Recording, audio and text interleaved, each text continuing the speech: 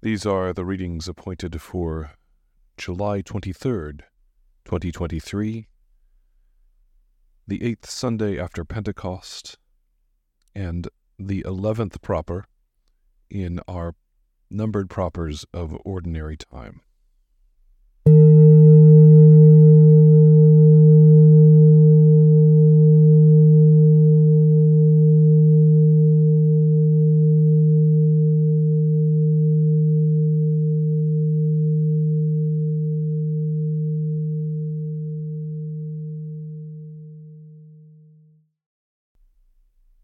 Let us pray.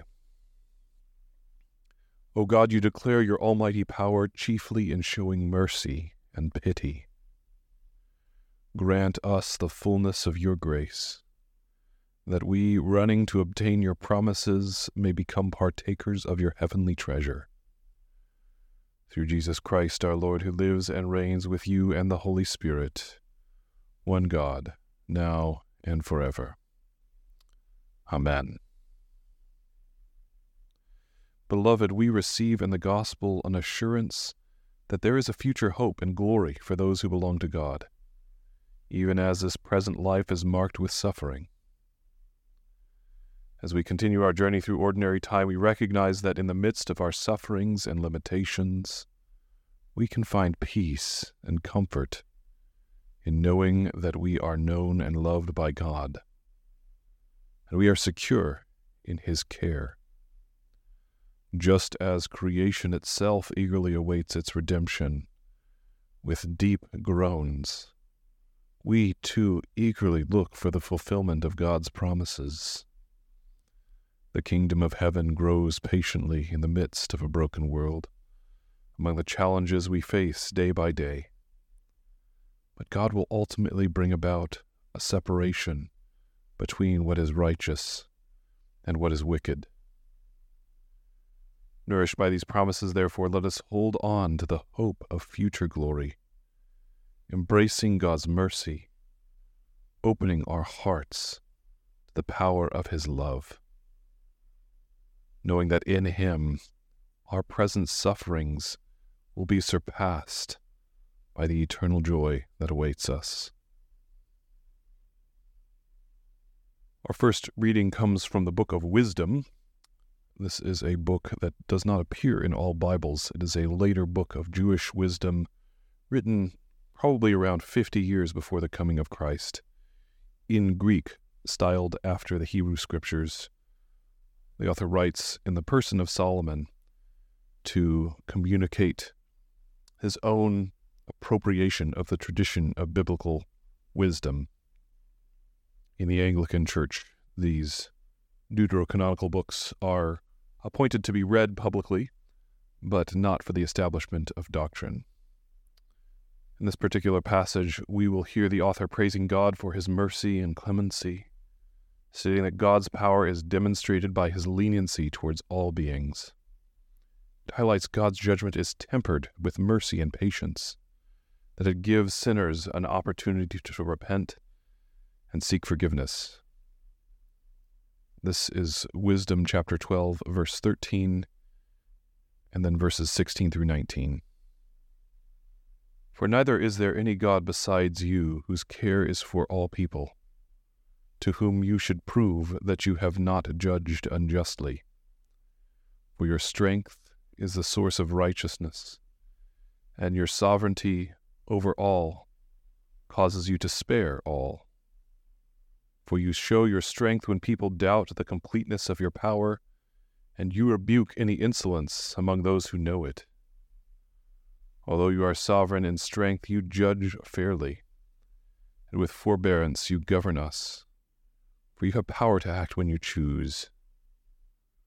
Through such works you have taught your people that the righteous must be kind, and you have filled your children with good hope, because you give repentance for sins. Here is the lesson.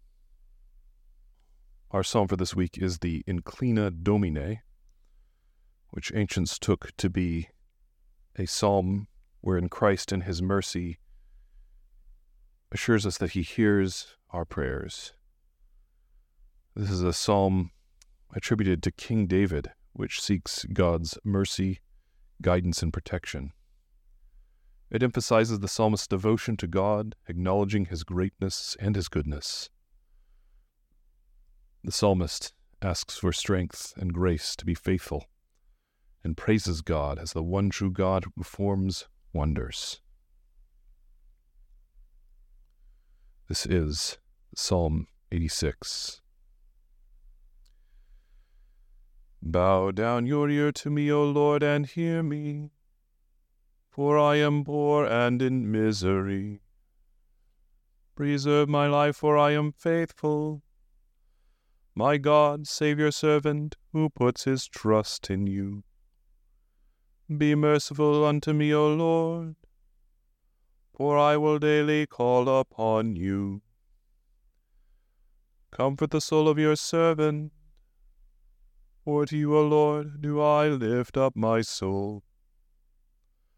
For you, Lord, are great and gracious, and of great mercy to all those who call upon you. Give ear, Lord, unto my prayer. Attend to the voice of my humble supplications. In the time of my trouble I will call upon you, for you answer me when I call. Among the gods there is none like you, O Lord, nor are there any deeds like yours. All nations that you have made shall come and worship you, O Lord, and shall glorify your name. For you are great and do wondrous things. Indeed, you alone are God. Teach me your way, O Lord, and I will walk in your truth. O knit my heart to you, that I may fear your name. I will thank you, O Lord my God, with all my heart. I will praise your name forevermore. For great is your mercy towards me. You have delivered my life from the nethermost pit. O God, the proud have risen up against me, and the company of violent men have sought my life, and have not set you before their eyes. But you, O Lord God, are full of compassion and mercy, long-suffering, plenteous in goodness and truth. Turn then unto me, and have mercy upon me. Give your strength unto your servant, and help the son of your handmaid.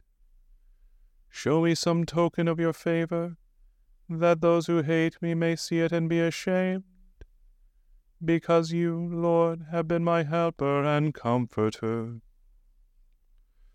We are continuing our journey through Paul's letter to the Romans, still in Romans chapter 8. In this section, the Apostle Paul speaks about the present sufferings and future glory of believers. He contrasts the hardships of this present time with the glorious hope that awaits the children of God. Paul encourages endurance and perseverance, for he believes that the future redemption of creation will bring freedom from suffering and decay. This is Romans chapter 8, verses 18 through 25. For I consider that the sufferings of this present time are not worth comparing with the glory that is to be revealed to us. For the creation waits with eager longing for the revealing of the sons of God.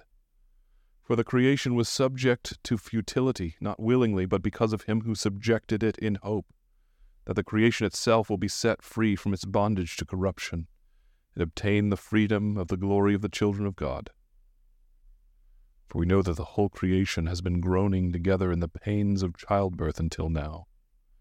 And not only the creation, but we ourselves who have the first fruits of the Spirit groan inwardly, as we wait eagerly for our adoption as sons, the redemption of our bodies. For in this hope we were saved. Now hope that is seen is not hope. For who hopes what he sees? But if we hope for what we do not see, we wait for it with patience. The word of the Lord. Thanks be to God. We have in our gospel this week another parable of the kingdom, another parable of agriculture. This is Jesus' parable of the wheat and the weeds, or the wheat and the tares. Jesus explains that the kingdom of heaven is like a field where good wheat grows alongside weeds that were sown by an enemy. At the harvest time, the wheat and the tares will be separated, with the righteous, the wheat, being gathered into God's kingdom, and evildoers, the weeds or the tares, facing judgment.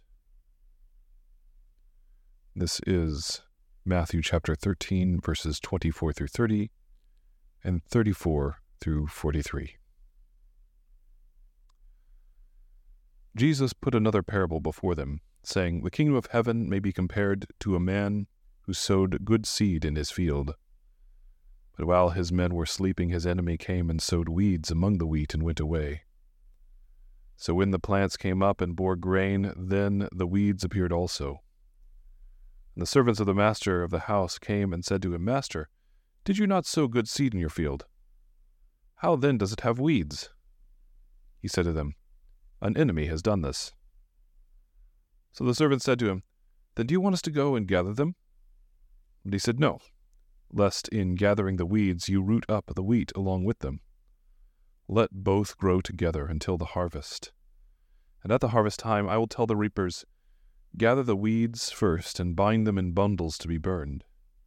Gather the wheat into my barn.'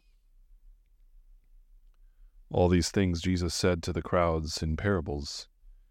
Indeed, he said nothing to them without a parable. This was to fulfill what was spoken by the prophet. 'I will open my mouth in parables, I will utter what has been hidden since the foundation of the world.' Then he left the crowds and went into the house. And his disciples came to him, saying, 'Explain to us the parable of the weeds of the field.' He answered, 'The one who sows the good seed is the Son of Man. The field is the world, and the good seed is the sons of the kingdom. The weeds are sons of the evil one, and the enemy who sowed them is the devil. The harvest is the end of the age, the reapers are angels. Just as the weeds are gathered and burned with fire, so will it be at the end of the age.